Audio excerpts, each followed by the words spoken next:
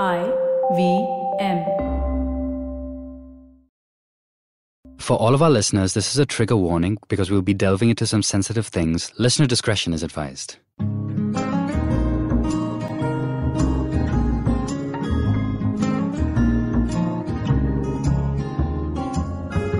Hey guys, welcome to Marbles Lost and Found. I'm Zain. I'm Avanti. And today we'll be delving into a fairly sensitive topic, grief and loss, something that all of us inevitably will face with at some point in our lives. And today, someone who's joining us, very special guest because she's actually the producer of the show at IVM Podcasts. Hello, Janam. Hi, Zain. Hi. Hi, Avanti. Hi. Thank you so much for having me on the show.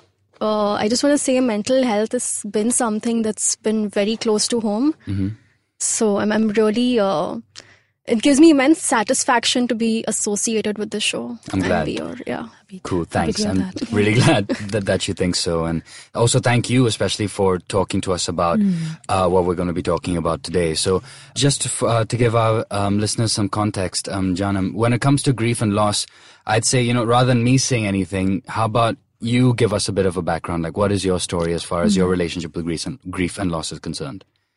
To start right from the beginning, I lost my father when I was 15 years old. Mm-hmm.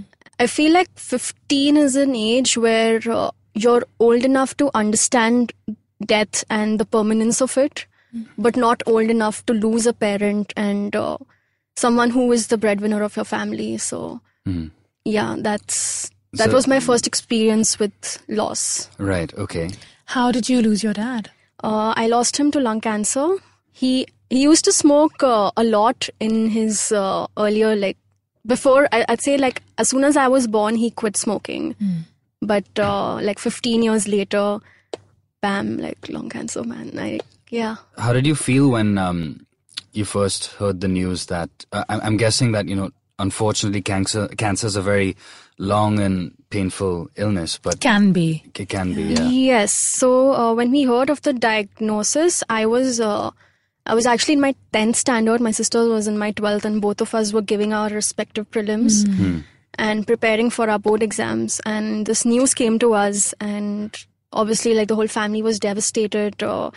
My uncles flew down from wherever they were out of India.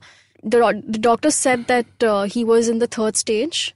And then I just asked my dad how many stages are there, because I had no experience with someone who had cancer. And he said there are 4 stages. And I was like, oh my God, in my head, I'm like, you're on the second last stage. Yeah, the doctors were very vague about how much time the person has. So they said anywhere between 6 months to a year or 2 years. So we were kind of prepared for it, but not exactly, because you're still hopeful for the person to recover. And we got the news in January, and he passed away in June. Oh, Okay. yeah, 6 months. Yes. Do you remember how you felt through those 6 months? I did. I do remember feeling extremely helpless, and at the same time, like I said, I had my board exams coming up, which is something March. so March, which is so crucial. And my dad had quit his job, and he was at home. Obviously, he had become physically really weak. He was at home making me study for my board exams in that condition. So a lot of emotions, actually. I felt guilt. I felt helpless. Like I wanted to be there for him. I wanted him to recover and get back to his normal life. Like with every month, his health kept deteriorating. He kept coughing out a lot of blood. He lost immense amounts of weight. And he underwent chemotherapy. So usually when you go through chemotherapy, you lose all your hair. But my dad didn't. And we thought that's a good sign. But actually it wasn't, because the combinations of medicines that they used on my dad wasn't working. So at the time when he did pass, do you remember what the series of events was like at that particular point in time and how you felt, but at the same time what needed to be done when it actually happened? So when I received the news, this was around roughly 10 in the night. I was alone at home. My dad was admitted in Nanavati, and my mom, my sister, my dad's brother, the whole family was there, staying with him mostly. And one night, I think my dad was in the hospital for a couple of weeks, and my mom had completely left the house and she was staying with him throughout. And then she came home that night and I was very confused. I was like, why has my mom come back home? And they just just shook their head, and I understood what they were trying to say. And it was just hard to believe, how can a person just not be there anymore? How can someone you've lived with all your life, someone, obviously your immediate family member, how can they suddenly not exist? So it was extremely difficult to process. I remember that night, none of us slept. Yeah, then the whole ritual started. You have the funeral, you have the 4th day, the 13th day, and all of that. And family members from all over the world were flying down, giving their condolences. And yeah, we were mostly just caught up in that and just accepting family members' condolences. Right. And that, sorry, while you were speaking, I had to keep grounding myself because it's triggering for me to hear you speak, because I think it brings up a lot of fear for myself that this is something that I'll probably have to go through in my own family, and past my own experience with grief in the past, because I lost my boyfriend when we were nearly 18. Yes. And so I'm also taking myself through those moments when I found out, and then those next few weeks of ritual, which I think are so important. They keep the family kind of busy. They keep you just going. Yeah. And then 2 weeks later is when it sort of hits you. Yes. Right. So is that what you both feel is a sort of blessing in disguise with, when the unfortunate event does happen, you have this time, say this 2-week period of all these things that you need to get done and organize things and speaking with people and whatnot. That's a sort of welcome distraction from the reality of it all at the time? I would say it is, because it's kind of, if that wasn't there, the void would be too painful. The void would be too deep. Yeah, you would have to process all of that too immediately. Yeah. Right. And it's honestly too much to take in. Yeah. I actually wanted to ask both of you this question, but I'll start with you, John. Through the process, through the weeks, through the months, and whatever amount of time that went by, what were the ways that you learned to deal with it, and what ways did you feel were helpful to you, and what ways did you feel were not helpful to you? So for the longest time, I did not know how to deal with it, because you're not prepared for something like this. You don't know what to do. You're too young to even know what's happening and what reality is all about. So I struggled to just come to terms with it. And what did that struggle look like for you? It was a mixture of a lot of things. It was seeing it's like, the whole family suffers. The whole family has lost somebody. So the way my mom was coping with it was different. The way my sister was dealing with it was different. The way I was kind of seeing the situation was different. And honestly, my mom has had it really hard. I was more concerned about her than us at that point, because I had gone off to college. My sister was also studying, and we had our respective lives. My mom has been a homemaker, so she was at home.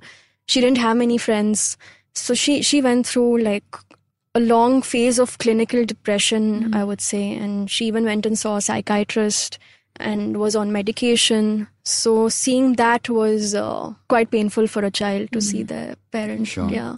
What was the struggle like for you though, Avanti? So it was a completely different situation, because it wasn't a parent. Sure.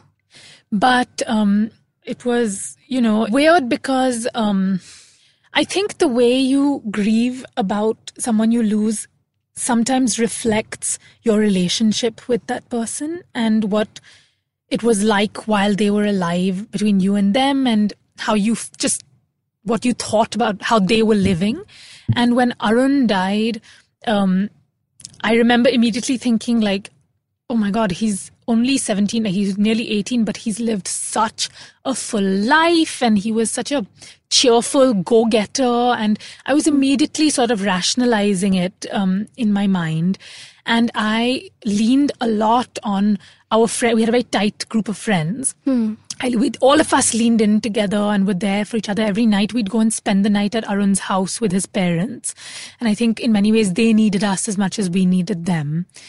And we really kept his memory alive, like from day one onwards. It was always sharing stories about Arun and, like reading all his like things he'd written, going through his computer, all his pictures he'd taken. So there was a lot there to keep us connected right from the beginning. And we did a lot of esoteric things as well. Like we went and saw like a medium who like was communicating to us with Arun, but we really needed that stuff. Like at that point, it felt so necessary. It felt so, we were hooked like into the idea that he was still around and his presence was still there. And I don't know, what was that? Did you experience any of that? Or I did in weird ways. Like it's hard to explain in what ways I did experience that. But I mean, this actually kind of brings me to the 5 stages of grief. For the longest time, for almost 11 years, over 11 years, I was stuck in a loop dealing with the first 4 stages of grief. The acceptance part, which is the final stage, was not happening for me. And so just so our listeners know, the first 4 stages were denial, anger. Shock, denial, anger. Shock, denial, anger, bargaining. And depression. Oh yeah, and depression. Okay, so wait, 5. It's denial, anger, bargaining, depression, and acceptance. Yeah, and they say shock as the first one, but it's more like that's not really counted as a stage as much. Yeah, right. I think that's just the preliminary to the response. Yes, exactly. So you said that was your space. Those first 4 were how you were for the initial amount of time. Yeah, and for about 7 to 8 years after he passed away, I would have these recurring dreams that he's come back. So my father, just to give you some context, he used to work with Air India. So throughout our lives, we've seen him, go on flights for like 15 days, come back for 2 days, stay with us, and then again go fly somewhere else. So this was his lifestyle. So after he passed away, I used to keep getting these dreams that he's like, everyone's telling me that he's passed away, but he's actually not. He's gone somewhere on a flight and he's come back. So these recurring dreams kept happening, which made me realize that I've still not accepted the fact that he's gone.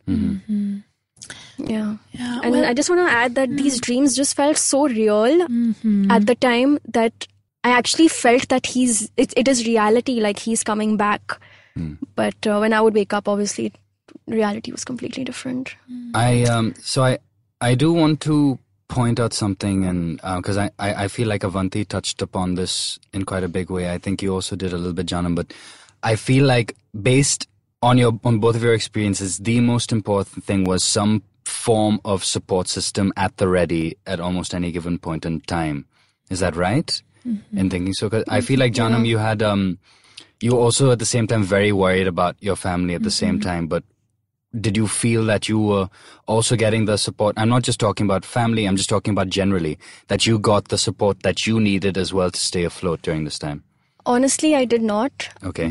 So since I was only 15, I remember none of my friends were really there for me. They weren't, even they didn't know how to react or how to even talk to a friend who has experienced something like this. So I don't exactly blame them or resent them, but it did suck to not have any friend at the time to just talk to or understand what I was dealing with. It was mostly like, my sister was a big support. She's 2 years older to me. So we just, kind of...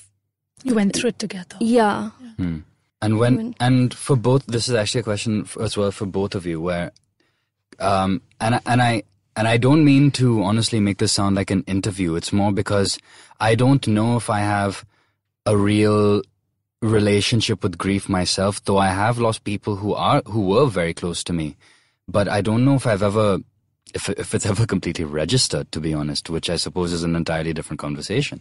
But I wanted to ask both of you, what was it like when you felt that you got to a point that you were starting to feel like you were getting better, or you were starting to feel the acceptance creep in? Was there a point that made it easier for that to happen, or is it just a very gradual process where over time you were able to reflect and say, hey, I'm a bit better than I was, say, a couple of months ago? For me, the initial acceptance and kind of just coping with what had happened to me in 2016 when I had gone for Vipassana. So those 10 days of meditation were, it was like a purge of sorts. Like the whole experience was unpleasant, but at the end of the 10th day when we finish our meditation course, I actually felt I felt like this was the most beautiful thing I've experienced. And during one of the meditation sessions, like you're meditating for like 11 hours a day there. So during one of those sessions, I had a complete breakdown where I kind of went in the state of self-hypnosis while meditating. And I was having this internal monologue with myself during that hypnosis state that I kept apologizing to my father. And I was just like, you know, I'm sorry I haven't like been the best daughter. I'm sorry I haven't I gave up on my studies. I'm sorry I'm such a failure. And that monologue kept going on in my head. And in that hypnosis state, I was crying continuously, and I didn't know how to snap out of it also, because it was just happening in a flow. And when I opened my eyes, I felt lighter. I felt a little relieved, but I also felt that, man, I didn't know I was feeling all these things all these years. That's really powerful. Yeah. And I think that's what I was also I meant to also touch upon when I said that sometimes the way you grieve reflects your relationship with the person who died. And I guess I was lucky in many ways. I mean, this sounds so awful, but what I mean is he was my boyfriend, he was my best friend, and we were young, and there were these very light-hearted feelings between us. And it wasn't like a parent and a child, for example, where there are more complex feelings involved. There's, like you said, afterwards there was some guilt and helplessness and shame for, not having lived up to maybe what you thought your dad wanted for you. Yeah. And that's something I think we always think about grief as just sadness, but it's so much more complicated than that. There's anger, there's frustration, there's helplessness, there's blame, there's pissed offness with the person who died. Because I know Arun died because he didn't wear a helmet. And I was just like, are you kidding me? Just wear your fucking helmet. Yeah. But and I think that's, I mean, I don't know how to say it. It's just that there are so many feelings. It's interesting that you mentioned the anger at the person, because there's someone I know who a while ago was diagnosed with cancer. Touch wood, she was able to make it out of it. But she has a daughter, and her daughter was very young when her mom was diagnosed. And the thing is, her daughter being young didn't really, of course, and by young I mean she must have been maybe 6 or 7 when she had found out that her mom was diagnosed with cancer. So at that age, you don't really understand what that means. You do not understand that your mother is just going to leave and not come back. Right. And I think she did go to a child psychiatrist, because so what she was doing as some way of expression is that she sketches a lot, she draws a lot.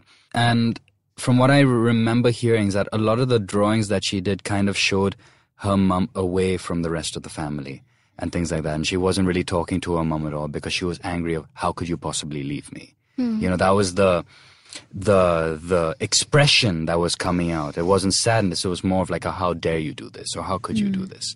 So it's a very different, myriad of emotions that can come out. Yeah. And Janam, when you went through, so after Vipassana and a part of you felt purged, as you felt a little lighter and a little surprised that you even had all those feelings. Yeah. Was there a way that after that you were able to find some kind of enduring ritual of connection with your dad that, now maybe you talk to him once in a while, or you have a picture of him or whatever. I don't know what your ritual is, because I mean, from what I understand, that's quite helpful to a lot of people.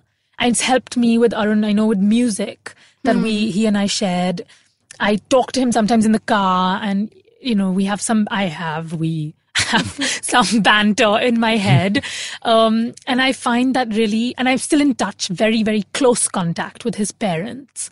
And I feel very much part of that, his life, their life. Mm-hmm. But did you? This is actually a good question. I've kind of experienced that connection, but I've also chosen to disconnect in a lot of ways. Because obviously, one of the things is it's been really painful to just deal with it.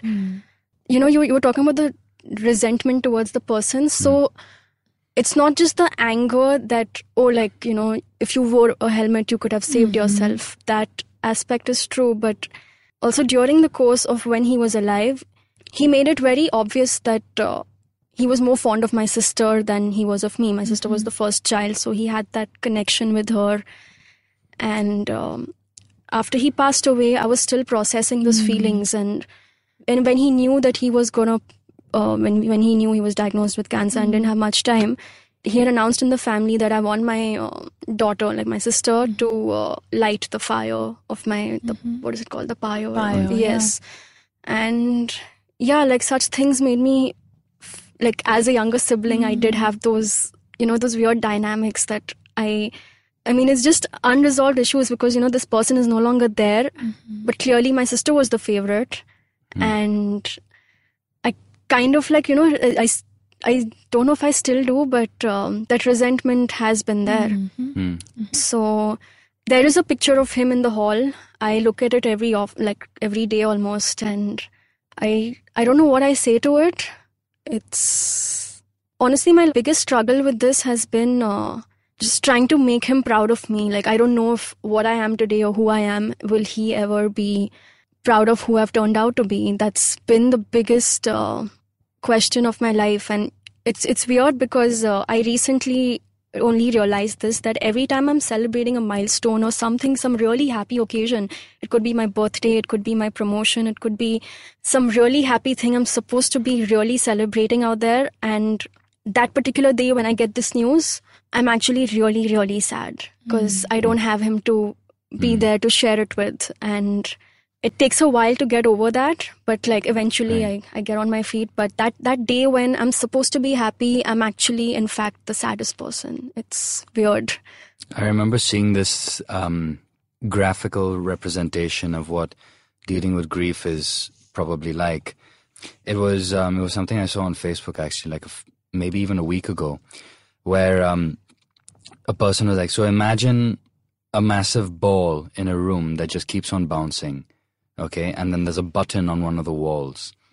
But now when the grief is so intense and it's so recent, that ball is huge, which means it keeps on and that button is what instills all those feelings in you, like the anger, the resentment, the sadness, all of that. But as time goes by, the size of that ball gets smaller. But the intensity when you push that button never changes. It just gets pushed a little less, but when it does get pushed, you still feel that plethora of emotion. I don't know how true that is in both of your cases, but I felt that there must be something to that as well. That is quite accurate, I would say. Okay. Yeah, in my experience, because I remember when it was his 10th death anniversary, I was, it was on the 6th of June, and... Oh my God. That was when Arun died as well. Wow. Okay. I'm getting goosebumps right now. Too. But, wow. Okay. Wow, Vanti, you've turned red. Wow. Yeah. Wow. So, man, I'm so sorry about that. No, but, so yeah, 6th of June is his death anniversary. And from the 2nd to the 9th, I was in Himachal with some of my friends. And this date came in between the trip. I didn't give it much thought. I don't know how I would feel around that time, but I had a really, really bad panic attack and I broke down and I was shaking uncontrollably and I couldn't breathe. And I don't know why I was feeling that way. And I was like, man, 10 years have passed and I'm still not over this. Like, when will I ever be? So yeah, I mean, that time, it's like 10 years is a lot of time to get over something like this. But you don't ever get over it. Yeah, right? That's what I realized. It's you. I mean, you get better in handling it, but the pain and the emotions don't really go away. Just learning how to live with them or manage them whenever they do come up, more than anything. Yeah. I feel at this point I should say to both of you, thank you so much for thank sharing with us. I mean, unfortunately I didn't have much to contribute of my own experience in this context, but I feel like if nothing else, it gives anyone who's tuning in an idea of, this sense of possible isolation you might have at the beginning of it, or this confusion that might come with it, and everything is at least quite universal. And it sounds that you guys have at least done the best that you can do to get to the points where you are today. So thank you a lot for talking about this to both of you. And thank you, everyone who's been listening to this particular episode of Marbles Lost and Found. I'm Zain. I'm Avanti. And we'll speak to you next time. Take care.